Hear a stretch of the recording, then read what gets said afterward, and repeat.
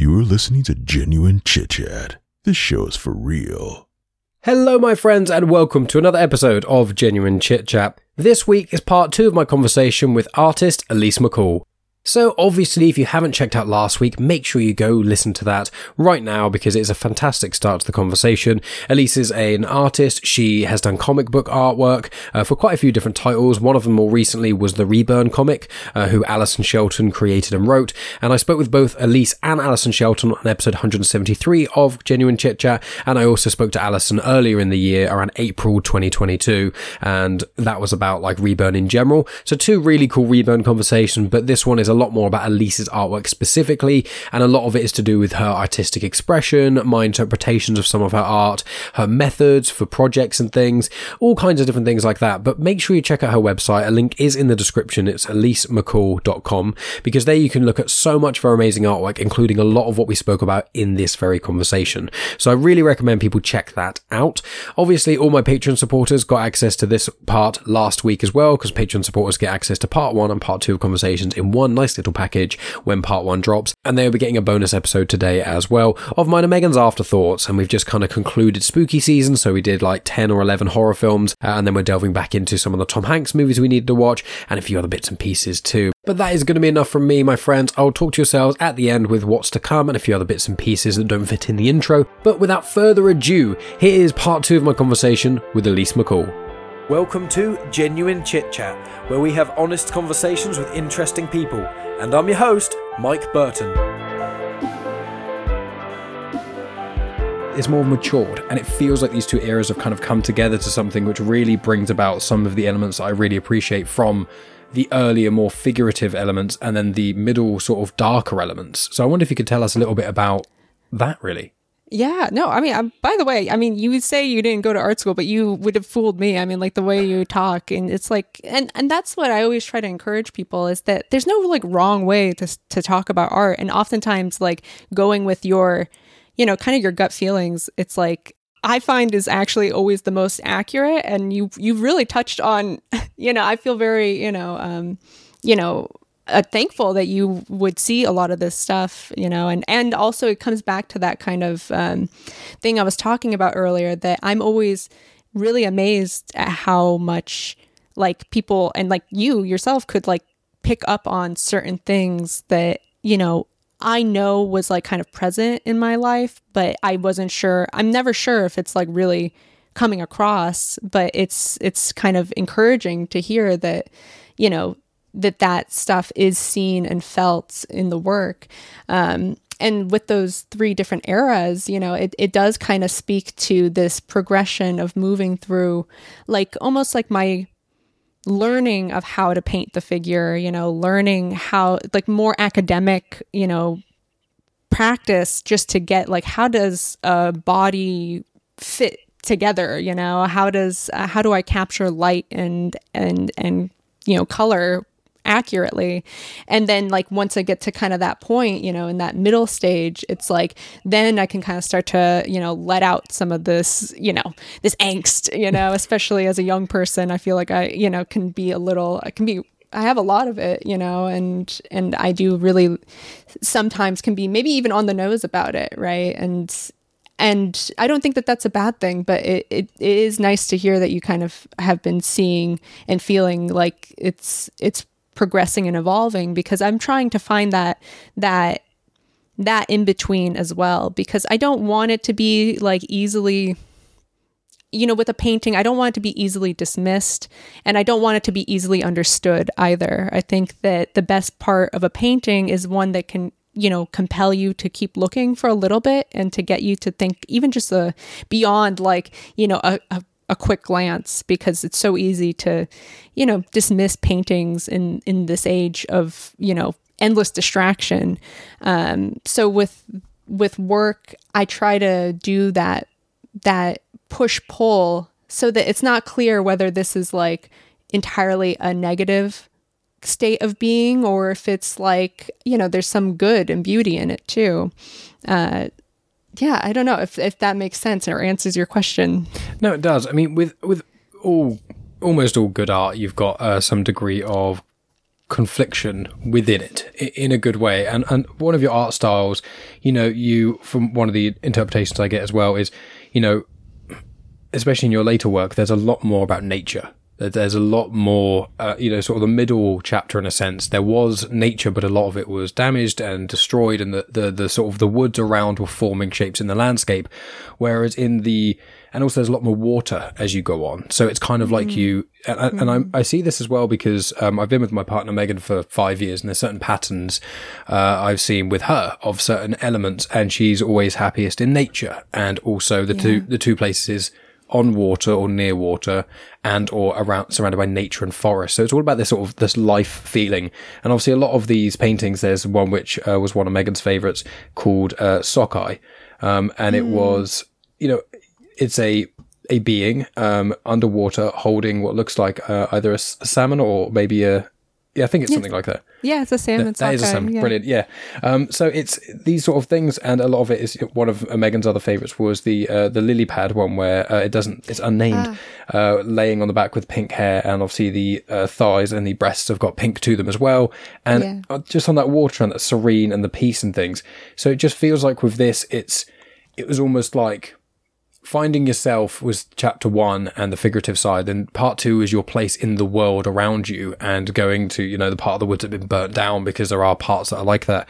And then part 3 was almost finding your way in amidst nature, and not necessarily all of the dark parts that do inhabit it, but more so the ways in which one can coexist. And there are still flashes in a way. There's the really beautiful sort of cliffscape, the white cliffscape, and then there's the blood red sky and just the black dot in sort of the top, which could be, an eclipse. It could be, things like that. So I just find that even just these 3, and I encourage people to check out your website. There's so many cool things on there, including like your drawings themselves as well. But with these paintings, like you can go through them and keep, every time I go to the page again, I find either a new painting that I find really either speaks to me, or I find something specific about it I really enjoy. So I have found that sort of progression, it feels like not only in your art style, but even if I didn't know this was yourself, I would be like, well, this person seems like they've kind of gone through something, but they are now more comfortable in their place in the world, in a sense. And really that's all we're doing growing up, isn't it?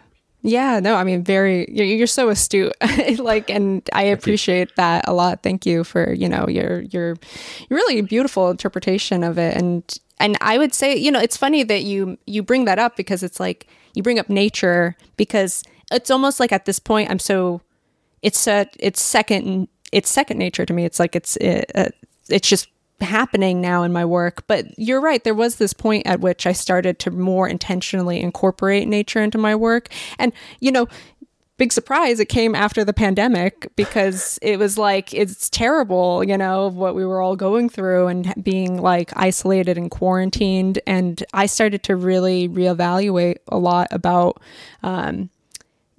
interior space and being like trapped there, and being like, I started going on more walks. I don't know about you, but like I felt like I started to feel a lot more comfortable with nature and around it. And I started to feel a little more distant from things like, like social media and technology. And not that those things are bad. I still think that there's an importance they play in our lives. But I felt like, I was maybe too entrenched in the noise of the world, rather than, the moments of my world, like the space that I inhabit, which is like, I just walked in the backyard and I would see things and be like, I didn't know that happened here, like I'd see like mushrooms pop up and be like, whoa, like I didn't know that grew here. I started to see plants that I'd never noticed, or like little bugs and things. And it was like, I felt like, wow, there is so much that I've been ignoring or missing, because I've been so almost like distracted by other noise that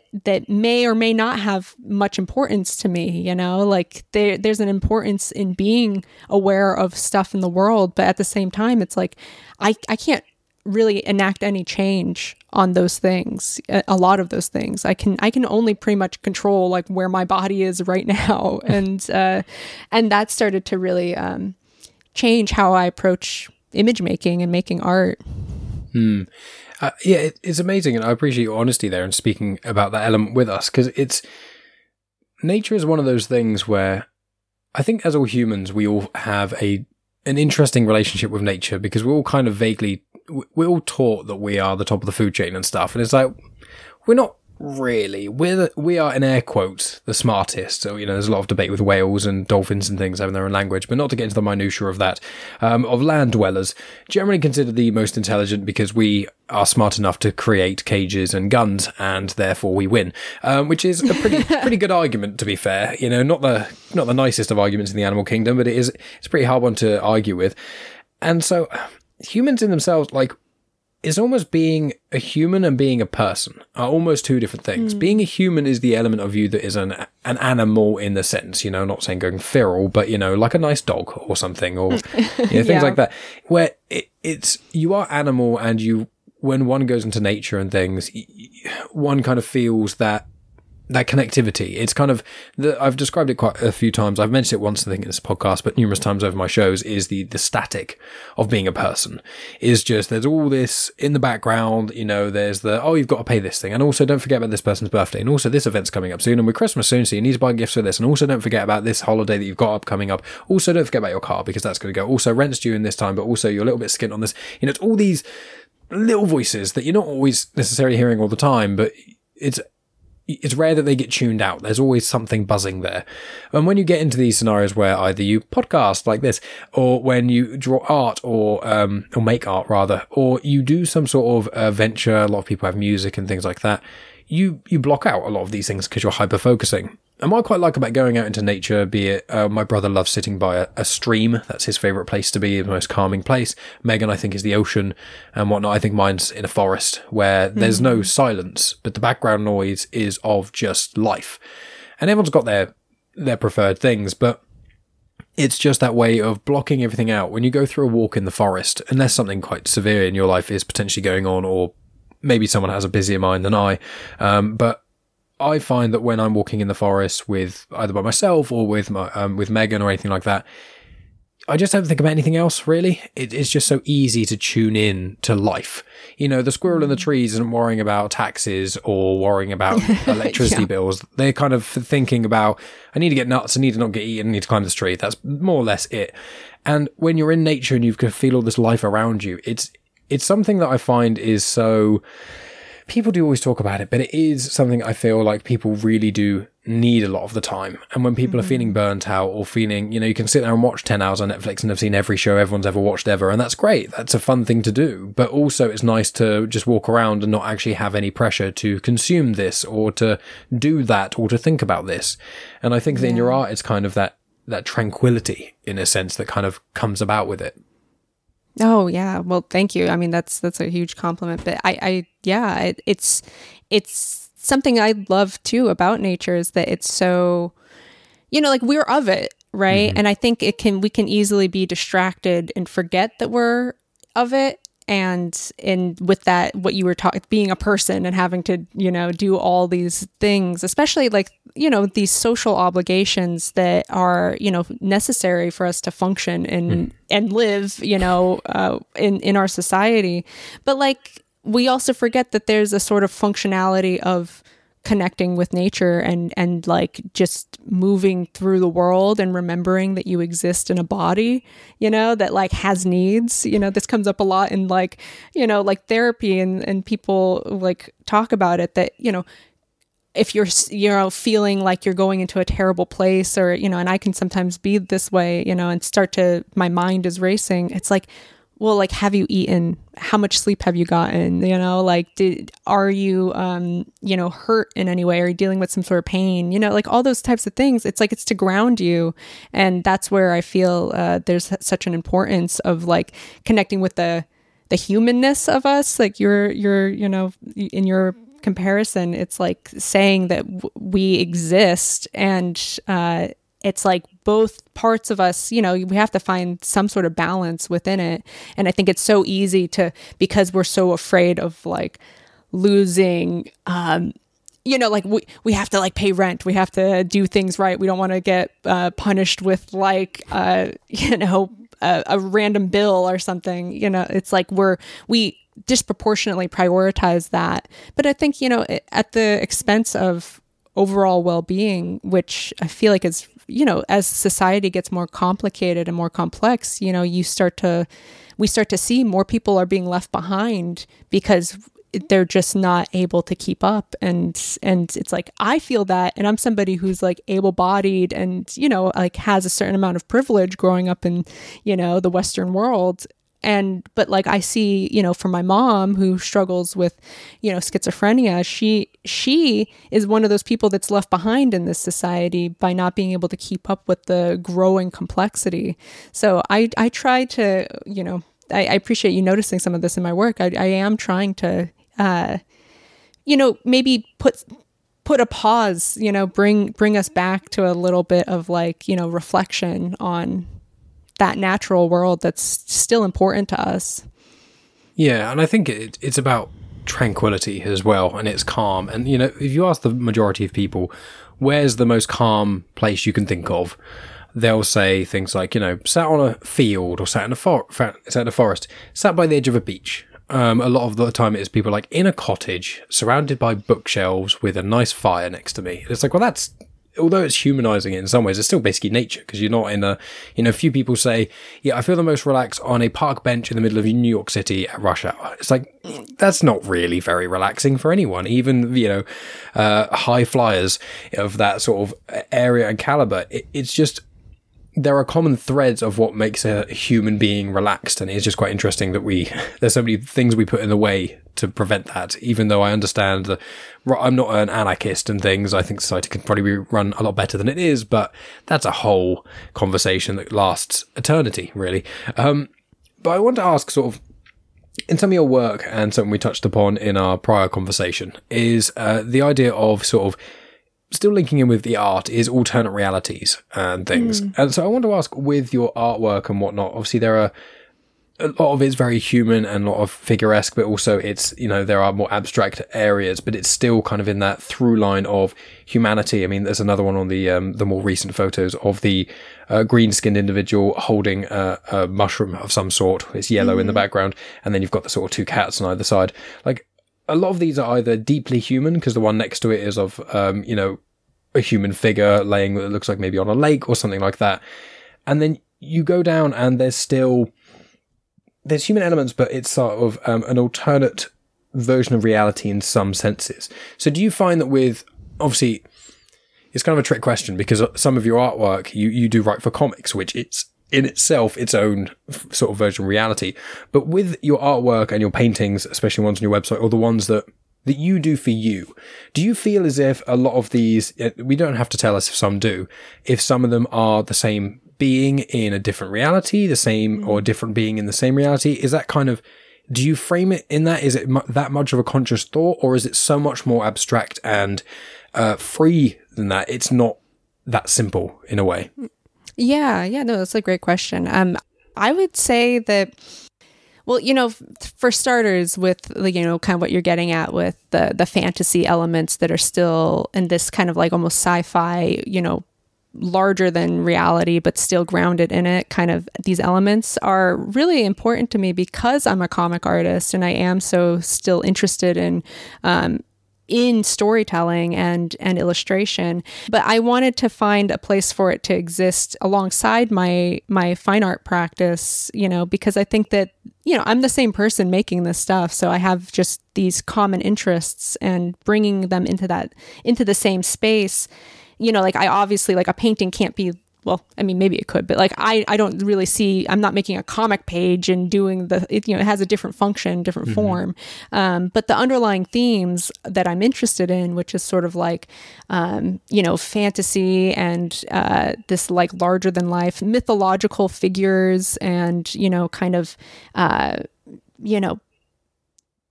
like these metaphors of like creatures and fantasy things that I kind of create, as stand-ins for bigger ideas. That's present in both things, because that's more of an abstract idea that I'm dealing with, rather than just, the actual nuts and bolts of how the art form works. So that comes up a lot. And then to answer what you were saying about like, is this like the same reality, or is it like, are these the same figures? You know, like a big part of that is that like a lot of these figures, they are and they aren't like me, you know, to some extent. They're like, I use my likeness or likenesses of people who are close to me, like my husband, you know, and such, because I see myself, I see my husband, and I like, you know, I'm easily like accessible for like looking and when I'm working on a piece. But like, and these are kind of like alternate versions of myself, or things that I see in like I want to explore, or I'm curious about. But like I like to push it into a little more fantasy, because then it's not so stuck with me. So people aren't just seeing like, well, that's you know, your face, you know. It's like, instead they can start to maybe put themselves in the piece as well, and see like, oh, well, like, I mean, this is just this kind of fantastical being, like a vampiress or something like that, you know, that is not just, this is you, because it's not always about me. It's also like, it's about these ideas of like nature and some of the things we've been talking about. Yeah, and as you say that, I was just looking at because I've been focusing quite a lot on the paintings element of this, even though I think when we spoke for Reburn, I'd looked at your graphites and inks in more detail on things. So I was just sort of, as you were speaking there, I was just taking a look at some of the differences here. And for, say, the graphite, as an example, it seems to be, I know there is at least one here, which is also with the painting. I think it was actually my favorite one, the Hymenium one. And so, but with this, I noticed there are certain elements here which I didn't see quite as evidently present in your paintings, which is the more sexual side of things, or at least, well, I suppose I will, I'll keep it with that, with the more sexual side of these things. Did you find that, like, are there other paintings you've got that you haven't? Because obviously these are just the ones that you have released to the world. I'm sure there are countless books and canvases and all kinds of things that other people can't necessarily see, or you've done for one reason or another to give to people, or things like that. With them, do you find that when you went to draw these ones and you released them, did you notice that with inks and with graphite, you ended up drawing slightly different things to what you would naturally end up drawing with the paintings, just to the format and the styles you said? Or was this more of a, all of these pencil drawings, I drew all of them in like the same 2-year period? Like, I'm intrigued if there was, say, when you are drawing in yourself, is there a difference in what you actually come out with the different sort of formats, or is it more of just a coincidence from these collections?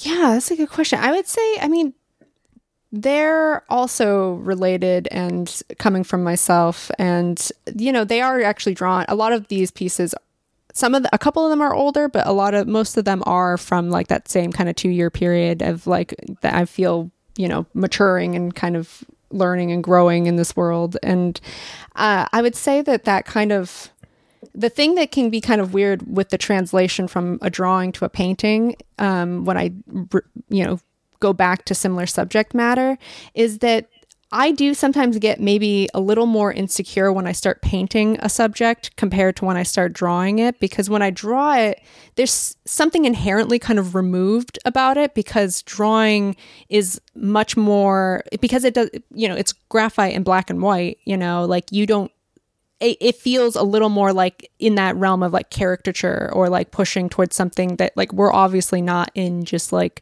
you know, gray tones with, you know, squiggly lines. And so I feel a little freer to kind of probably get really intense with my subject matter, you know. And then when I start painting it though, I can sometimes be like, whoa, you know, all of a sudden I putting color and giving it more form, and feel maybe a little shyer about, you know, like, oh wow, like people are really going to see this and see a body, you know. But like I've been pushing through that, and you know, I think I like that you point out Hymenium, because that is, you know, that was a piece that was a little like, ooh, you know, like is this too much? But at the same time, like I think that, you know, while I can be a pretty shy, you know, introverted person, my work kind of is a little confrontational and can be pretty like forward, and I like that about it. So yeah, I guess that's it. That color starts to make it feel a little more related to us, related to the world, since we are in color, and there's something that it gives it a little more of a presence, and can also make it feel a little more like confrontational, where I feel like drawings, you can kind of, they're a little easier to like overlook, because and this comes up a lot in the art world, the fine art world, that drawings don't nearly sell as well as, like, say, paintings do, because paintings are just, they have such a heavy physical presence, whereas drawings, they're a little lighter, they're literally on paper a lot of the times, and they're harder to preserve and keep safe, and they have to be behind glass. And so there's something kind of like delicate about them that, I then, with my subject matter, I'm like, let's make this really, like, I don't care, I'm going to go crazy with it. That starts to, I start to get a little more, I start to become a little more aware of what I was doing when I start painting it. Yeah, that's interesting. Thanks for sharing that. And sort of within the same vein of what you are showing on your website and things, I assume there is a very large amount of art, either that's just in scrapbooks or things like that, or just elsewhere that isn't on this website. Mm-hmm. Is there actually sort of what has made you decide to not put certain things on there? I assume part of it is because this is also somewhat of our portfolio that you show people when you want to get a commercial or a paying job or that sort of sense. So I'm just intrigued by the sort of the selection process of what you have shown to the world in a way. Yeah. I mean, that's a great question. It's a challenge to be like, what should I show? And it's usually not so much linked to subject matter, but maybe like level of finishedness, I guess I would say. It's like there's certain pieces where it's like I do so much drawing and painting, like quick studies and such, and I couldn't imagine, I'd probably like break the website, with how much it would like slow down trying to load it all. And I know people are interested in it, but it's like, it's kind of a tricky thing. Like, how do I display this without it just being like an endless scroll, right? Mm-hmm. So I try to, prioritize things that are pretty complete in like that I feel are complete, because there's still a lot of pieces that are works in progress that like I maybe like still holding back on showing or showing the process of.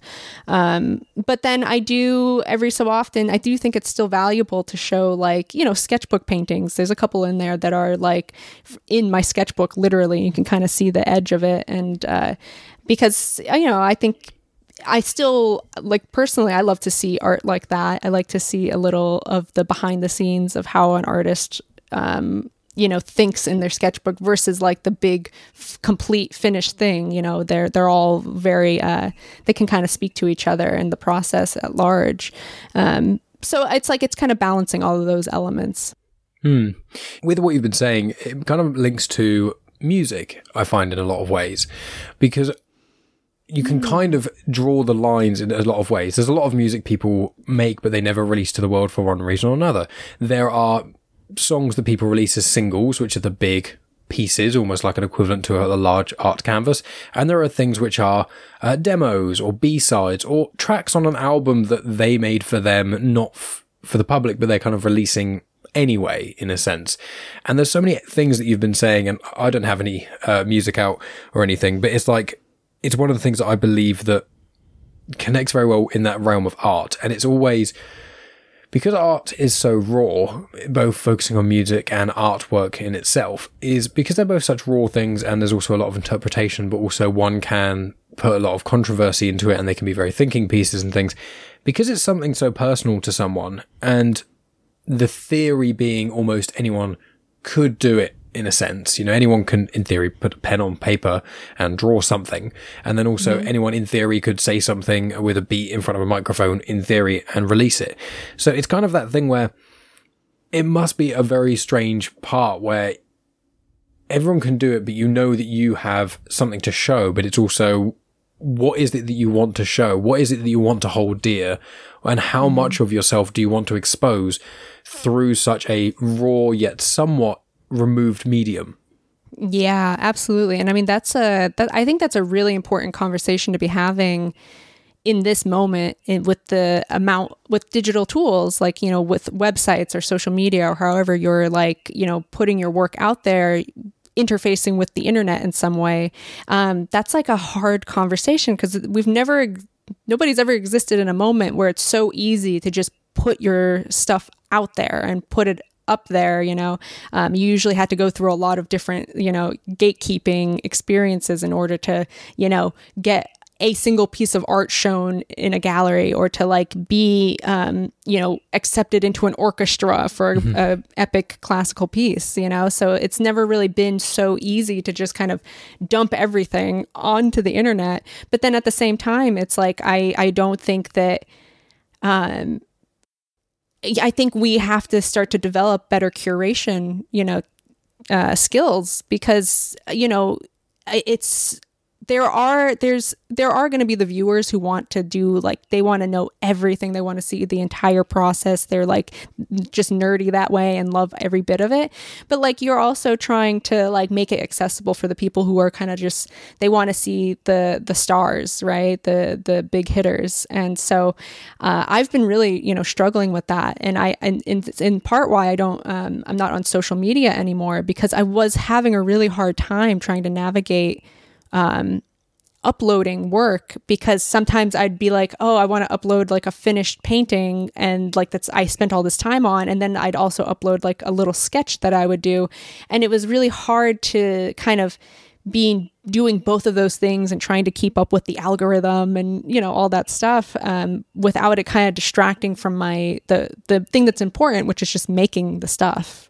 So, it's an ongoing, process, and I'm still, I'm not sure if I have the full answer yet, but I'm trying my best to kind of, just make work that I feel pretty good about, and like, just keep that on my website in these groups of time periods. I think that can help. So then people who, they just want to see the most recent thing, they can do that, or you can go into the deep dive, down the rabbit hole, if you will, Yeah, it's one of those especially with social media, where it's a degree of instant feedback and also over a period of time feedback. I've posted stuff on Instagram and then I get someone commenting on it like years later, and I'm like, what were you doing to even find that? Were you on my timeline scrolling to the bottom? Did you click a hashtag and scroll back by 4 years? Why are you there? Yeah. Whatever you're saying. And I've been quite fortunate where, apart from one or two small occasions, I've not really had many people saying negative things about my podcast, but then people have to actually spend quite a lot of time listening to my podcast to be able to critique it. Whereas with a song or one of your pieces of artwork, you need, obviously, to give a true critique, you need to actually look at it for a decent period of time. But even if someone looked at it for 15 seconds, they've seen enough of it to be able to say something negative about it if they so wanted to. And then it's also, I think anyone who puts himself out there on the internet, with my podcast, for example, I'll have conversations. I'm like, that was one of the best I've ever had. It's going to be brilliant, amazing. And I don't dwell on the numbers. I don't really make a fuss about them or anything. It's not why I do my show. But I think, that one's barely had any. And then I have one stupid conversation with a mate of mine about nothing. And then it's like one of my most popular. And I'm like, yes. It's okay. I'm happy that anyone's listening. But we get certain ones where I'm like, why is that one? I spent like hours doing research on this one and all this stuff and so many insightful elements. And then this is me and my friend making fart jokes. And it's almost like with artwork, you could be like, I did this little doodle. It took me, 15 minutes while I was on a Zoom meeting call that I wasn't paying attention to. And then here's an art piece that I spent the last 6 months doing, and it's really deep and means something to me, and I've got this really deep connection. And then, the doodle goes viral and no one sees your painting, and you're like, that can be in itself, getting praise is nice and recognition, but it can be in a some direction that you would, it's not quite preferable. It's like, but I spent so long, this one's so important, and then you try and direct people and they're just in the stream, go in that other way. Yeah, and I don't know, I mean, like, do you, I definitely can feel demoralized by it, but like, I mean, can you feel that at all? Or, I mean, like, are you, pretty removed from the numbers? No, it's something that I think every podcaster wants the numbers to be higher. And there was a time, I think it was around COVID, where I think across the board for podcasts, almost all of them dropped, apart from like the big, Really? 100. Yeah, it was. I think it's because what happened was where everyone was staying at home and the commuting went down so much that people cut out their B and C list podcasts and kept the heavy hitters. So things like, and I was guilty of it to a degree, when I could only listen to 5 hours of a podcast a week, rather than say 2 or 3 a day. The difference there would be I've got from 15 hours to 5. Well, if I don't overly as much anymore, not just because of the political reasons, but quality in general. I used to listen to a lot of Joe Rogan. That's how I got into podcasting, that and Scroobius Pip. So they were my go-to. I'd listen to them every episode constantly.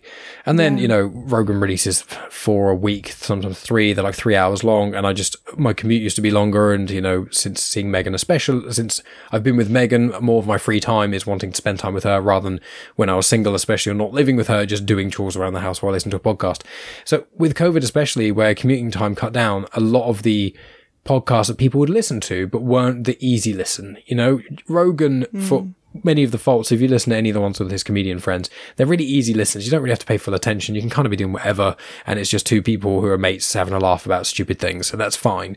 But listening to a podcast that's either an intense audio drama or maybe even, when someone talks to someone who was on death row for 30 years and then got off death row because it was DNA evidence proved them not to be guilty. Like, those 2 conversations are so massively different, and you really have to be in a certain mindset. And I think that when you get to some of the more, in air quotes, important conversations compared to the more silly ones, in a sense, even though they both have equal but different value, I find what happened was, a lot of lower podcasters just lost. And the thing is with my show as well is that where I don't have a niche, it's not as easy. You get podcasts that come out and they've been around for 3 months and they'll be bigger than mine. I know by their numbers. I don't announce my numbers or anything. And it's not something that bothers me necessarily, but I'm just like, you're at this demographic. Your thing is to do with this thing, and there's not much out about that. Mine is like, if you kind of like general stuff, just subscribe and there'll be episodes that pop up that you'll probably like. There's always going to be, every few weeks, there's going to be something you enjoy, but it's just taking the plunge to try and listen to things you may not expect in a way. So for my podcast, it is slightly different, but from what I understand from a lot of indie podcasters, there was a hit when commute times went down for COVID. Certain shows skyrocketed. True crime, I think, got even more popular, but true crime was already in the upper echelon. So it was just like certain demographics of people who were doing certain things while listening to podcasts. It just kind of changed that slightly. And then when you had it where every celebrity on the planet decided they should do a podcast, then it immediately stamped everyone else down. So in that realm, it's slightly different. Yeah, no, well, and that's so interesting that you say that, because I it's different, but I can relate in the sense of being a generalist can be really hard in this day and age. But it's like I feel like I'm committed to it because, I myself want to be exploring a lot of different things and be in a wide breadth of subjects and materials and things. But that is really hard because these like algorithms and the way that things get marketed in the way that our society is structured, it's really hard to be somebody who's doing a lot of stuff and having a really kind of, many different kinds of complex conversations, and then to be like, oh, but people in some ways you can see the success of people who like just are like laser focused on one topic and just do that constantly. And I can sometimes feel like envious of the people who can do that in their art. Like I would see these, very popular like Instagram artists and such and be like, every single post is pretty much like a variation of the last thing that they posted, and it's a very successul business model, but like I couldn't do it just for the fact of like I'd get bored, and so I find it's like that was part of my, again, that drive to kind of step away from social media, because I was finding that I was conflating like, oh, like what kind of work should I be making? And like, oh, are people, but ultimately it's really hard to judge that from those numbers because the algorithm can kind of like, it just kind of favors certain kinds of ways of working over the others. And it doesn't invalidate, being a generalist or having a lot of different interests. It just kind of means that it's not as easy to market you to a single audience. And so I've definitely struggled with that. And it's interesting to hear that you know, there's something like that in podcasting as well. Yeah, it's interesting where podcasting, although like podcasting is a degree of an art form, mine, it makes me sound pretentious, but it's always like mine probably is, but it's more like my whole thing is literally just, this is an excuse for me to talk to people I deem interesting, and I just release it on the internet and put very detailed show notes, as my audience seem to tell me, and very so I can never not do it anymore. So Right. it's one of those things where I've thought about it before of ways I could become more popular in air quotes and things like that. I mean, I don't really share many political opinions on this. I talk about my general opinions on certain things. But when I have a guest on who I don't agree with, I don't necessarily cause a lot of fuss. I'll challenge them in some ways. I generally don't seek them out. I've had people before who've said, oh, you should talk to this person because they think completely opposite to you in this. And it's like, I do like a debate, but I prefer it with a friend of mine when it's about movies or something inconsequential. And the problem is I've had it where I could have lots of controversial conversations about, I don't know, my opinion on the legality of drugs. You know, I think most of them should be legal. I think I figured out a vague system of it. There's a vast majority of reasons in why of things. But I kind of mention those occasionally when they come up. And there have been times I've spoken to individuals. There was one, Gerardo Urias, I spoke with, I think, at the start of 2021. And he was speaking about psilocybin mushrooms and how they helped him get out of a really dark place and all these kind of things. And it's a common theme I've heard quite a lot. So obviously speaking with him, I spoke about some of my opinions on that element. But do I want to have an argument with someone who's very anti-drugs and then them go into the minutiae of the political side of things and the economics and all this sort of stuff, and potentially have done a lot more research than I have, and then they make me look stupid, or then I make someone else look stupid, and it's like I don't want to do those things.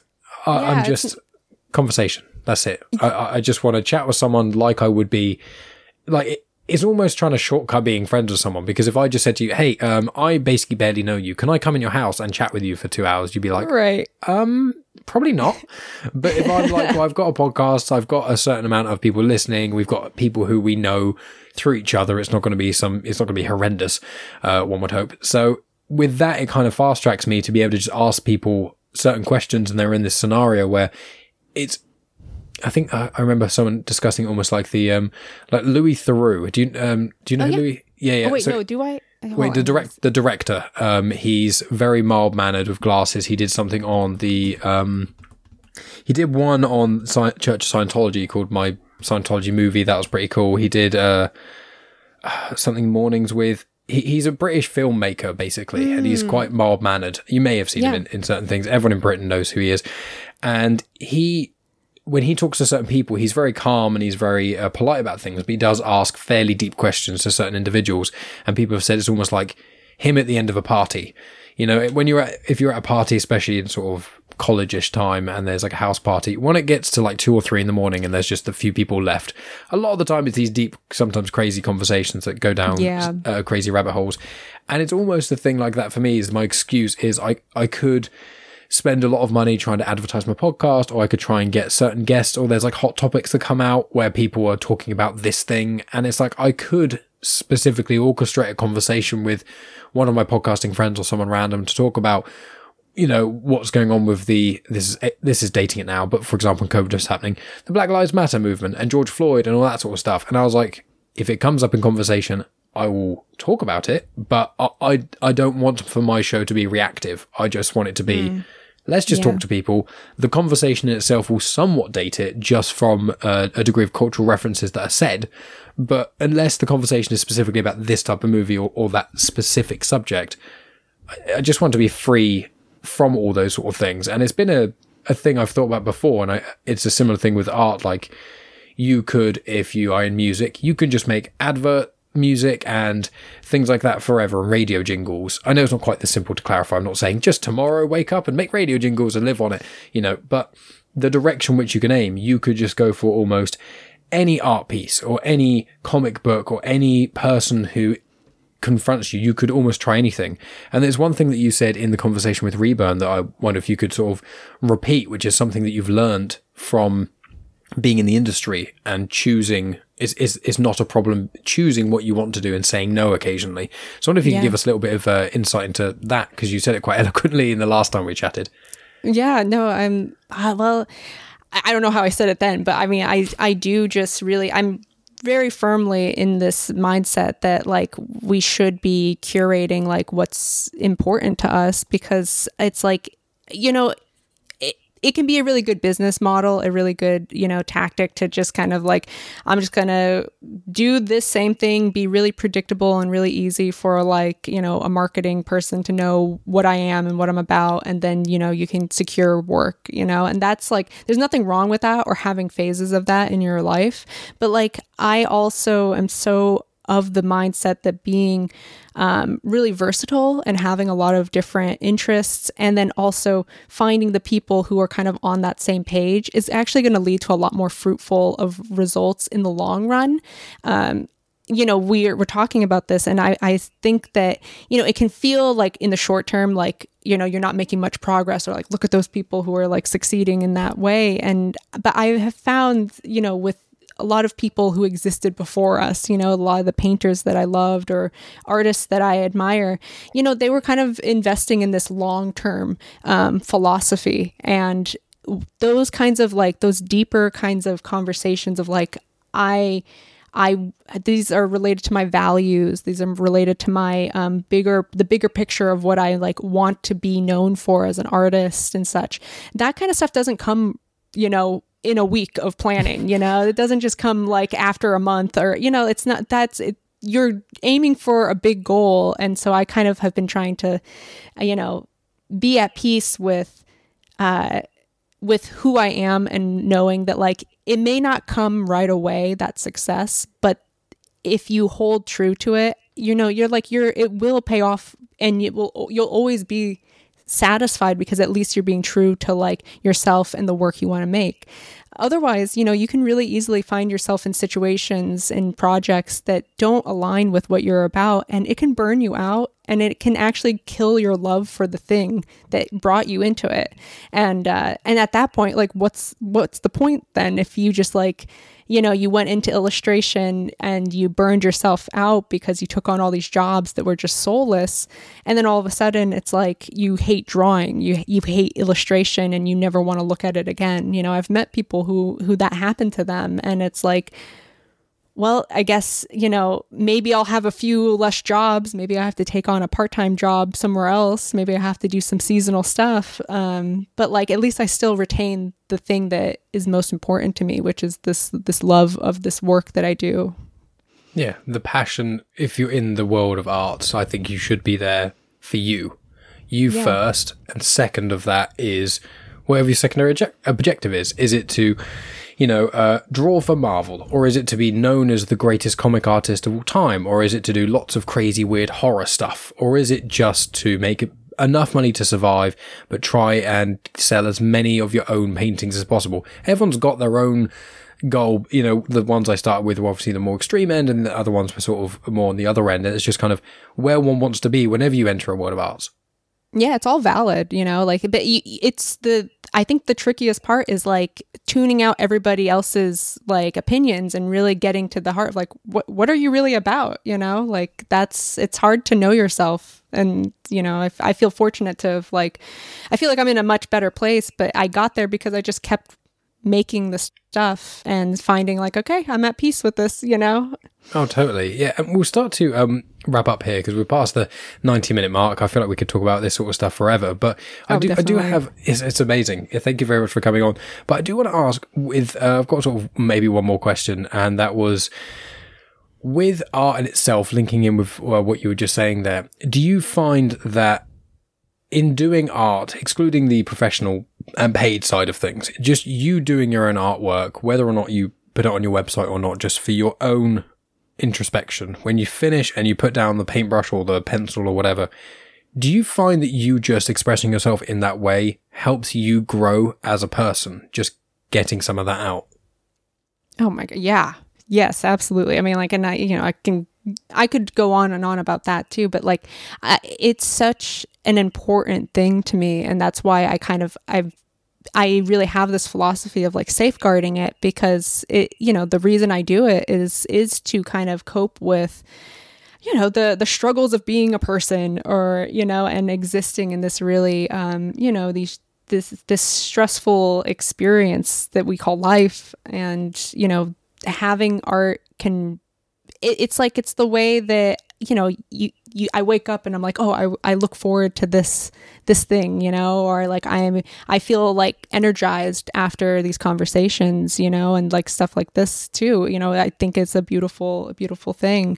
And you know, like you were talking earlier, like yeah, I'm like a shy and introverted person, but like when it comes to art, like I just open up because it's like it's passion, and I think that that's the power of it. That like, you know, it can change who you think you are just by means of like doing it. And it's cool, you know, it's really, really cool. So that's why, you know, for any like young creators or even, you know, people who just need to hear it, it's like, you don't like, it's so hard, you know, like we do have to like make money and survive and live and such, but like try your best to also safeguard that part of yourself, because, you know, like it's not worth it if it's like you just hate it, you know, if it's tied to all the things that make your life stressful, you know. It's like that it's important to just to like live, you know, and have that there, you know, it's a sort of like its own kind of therapy.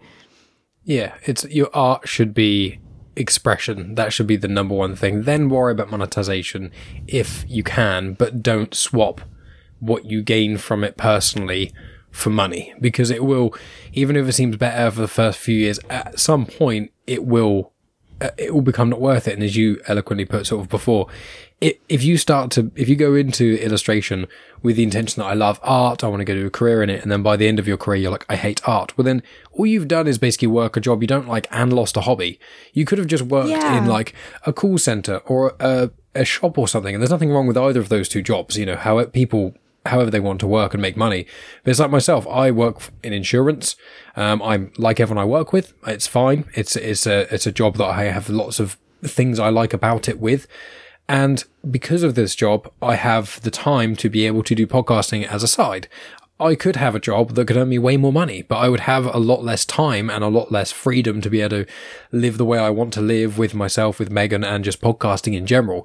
So it's always like, don't, especially for young people, I think is quite a big thing, especially because that's what schools kind of push quite a lot. And it's just like, just make enough money to live and see what you kind of want to do and vaguely go from there. Because if you aim for making so much money that you can buy your own island, or, you know, obviously that's me being over the top, but, you know, kids are like, oh, I want to buy my own house outright immediately. And you're like, well, you're either setting yourself up for fail, or you're going to have to work so hard for the first decade of your life. You're going to just burn yourself out. Just, you know, my kind of advice, and when I have kids and things, it will be, do a job either that you're passionate about and that you want to genuinely do, or do something that you don't hate, but spend the rest of your time doing something that you actually want to do. And if you're lucky and you go down that second path, eventually you're, a lot of people call it like a side hustle, that can generate revenue. And like my goal of podcasting is maybe, if I'm lucky in 5 more years, maybe I'll make enough money from Patreon or whatever. I don't monetize it at the moment or anything, but it's like maybe in the future I would. And if I did do that and I made enough money, I could just reduce my hours at work by a day. That would be great. If I get an extra day of the week and I get to just from podcasting do that would be amazing. You know, I would love to be a full-time podcaster, but it's so, unless you're basically already famous, it's near on impossible for the vast majority of people, like it is for a lot of other professions. So I will just say, with like everything you've been saying, it's very inspiring hearing about sort of your perspectives on all of these different aspects of art and hearing how passionate you are on things. And obviously people, we spoke about Reburn in the previous conversation, so I will link to that. Make sure you go check that out. But, you know, if you want to pick up some of Elise's work, and it's, you know, made with an incredible individual, Alison Shelton, and also producer editor Jessica Patel, and other individuals as well involved in that process. But like, the three of you were sort of the cornerstones of that, you know, the project getting a physical release, getting things that people actually get to see. And if people want to support you, they can obviously check that out, and I do highly recommend, because it's amazing. But also your website, I've mentioned it quite a lot in this conversation, but it's just, it costs you nothing to go on Elise's website and just have a look. Yeah. It's great fun. No, and I that's the most rewarding thing, is just to like, if you just look at the work, and you take something away from it. That's like and literally everything that you've said, Mike, has been really, just super like gratifying to hear. So like, thank you, for this conversation. Cause it's like, oh, like I could be toiling away in the studio for hours and be like, is any of this even coming across, and feel like I'm just kind of talking to myself. But, it's like these kinds of, connections that really, like are fulfilling and like, oh, yay, yes, it's coming across. So thank you. No problem at all. It's generally been a delight, and just looking at your artwork and things, I was so excited when I spoke with Alison the first time and I looked into more of your work and things. I was just so excited that we could have this conversation just about it, because I had so many questions and things that you've, very honestly and openly answered that I hugely appreciate. And I know my audience will really appreciate your openness and honesty on this show, because I know how, as we've discussed, how raw art is. So before I sort of wrap this up, is there just any final words you want to say to any of the listeners, or anything else? It can be long or as short as you want. The floor is yours. We'll say about your website, and then we'll hang this up. Yeah, well, again, just, I'm just thankful for this conversation. And, if you want to see more of my work, I'm not on social media, but my website's the best way to find my work and to look at it. And I also have a little newsletter that I've started up. So if you're at all a newsletter person, it's a little old fashioned, I know, but, I kind of have started to really like them. So there's always that as an option too, if you want to hear more about my work. Fantastic. I've already signed up, actually. I realized I hadn't done, so I did it in this conversation. So we've done that.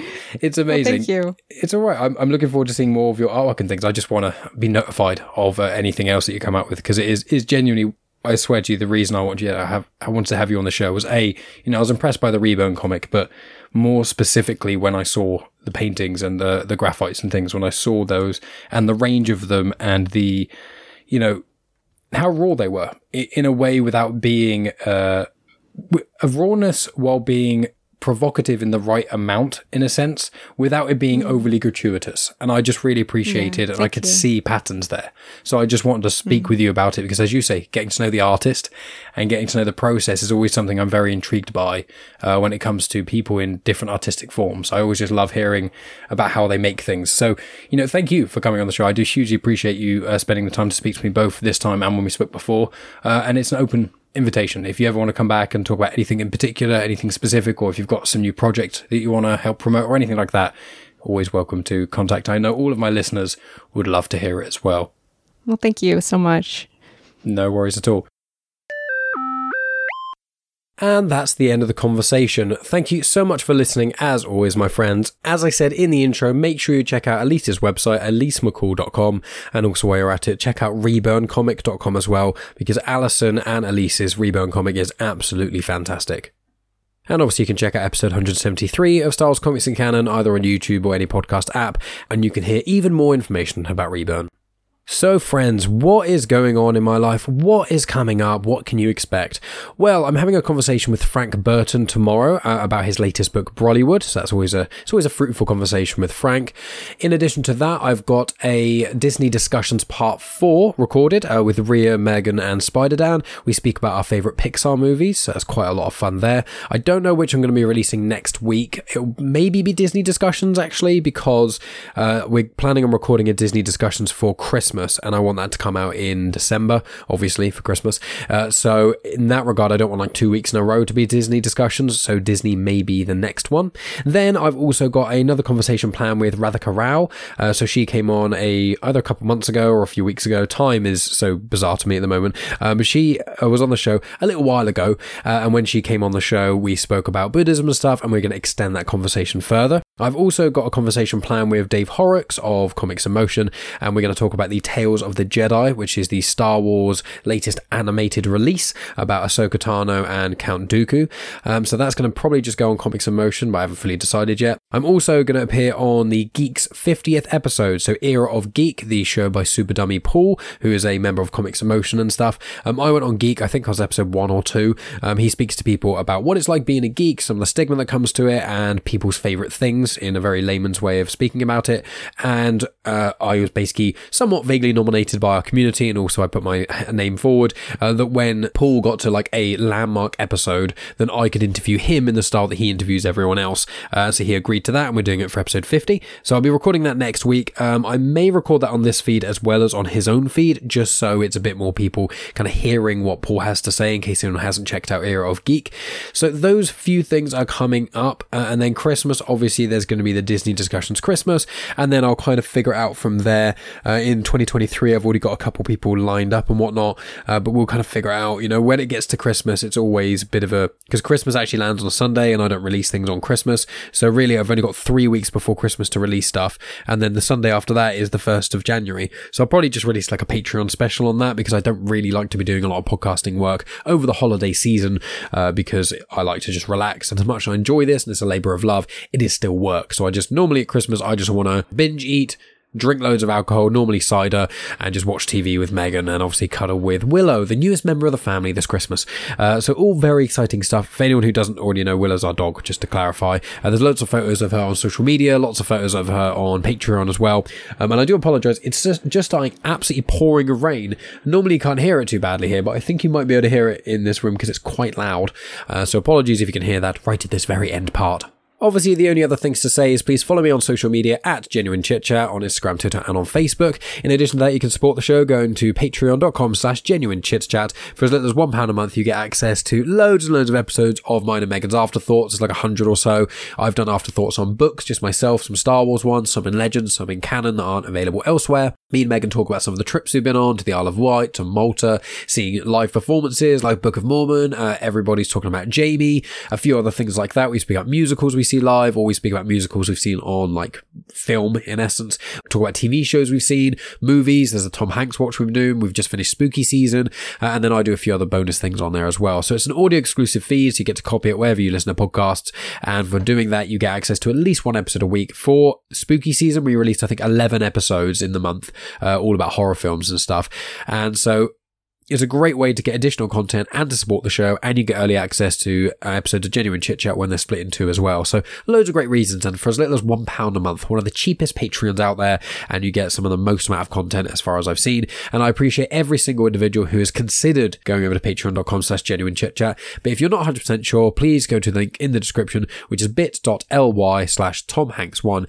and you can listen to the very first episode of mine and Megan's Afterthoughts about our Tom Hanks watch about the movie Big, completely for free. But that's going to be enough from me, my friends. Thank you so much for listening. As always, thank you for supporting the show in the many ways you do. Please share on social media, tell your friends about all this sort of stuff.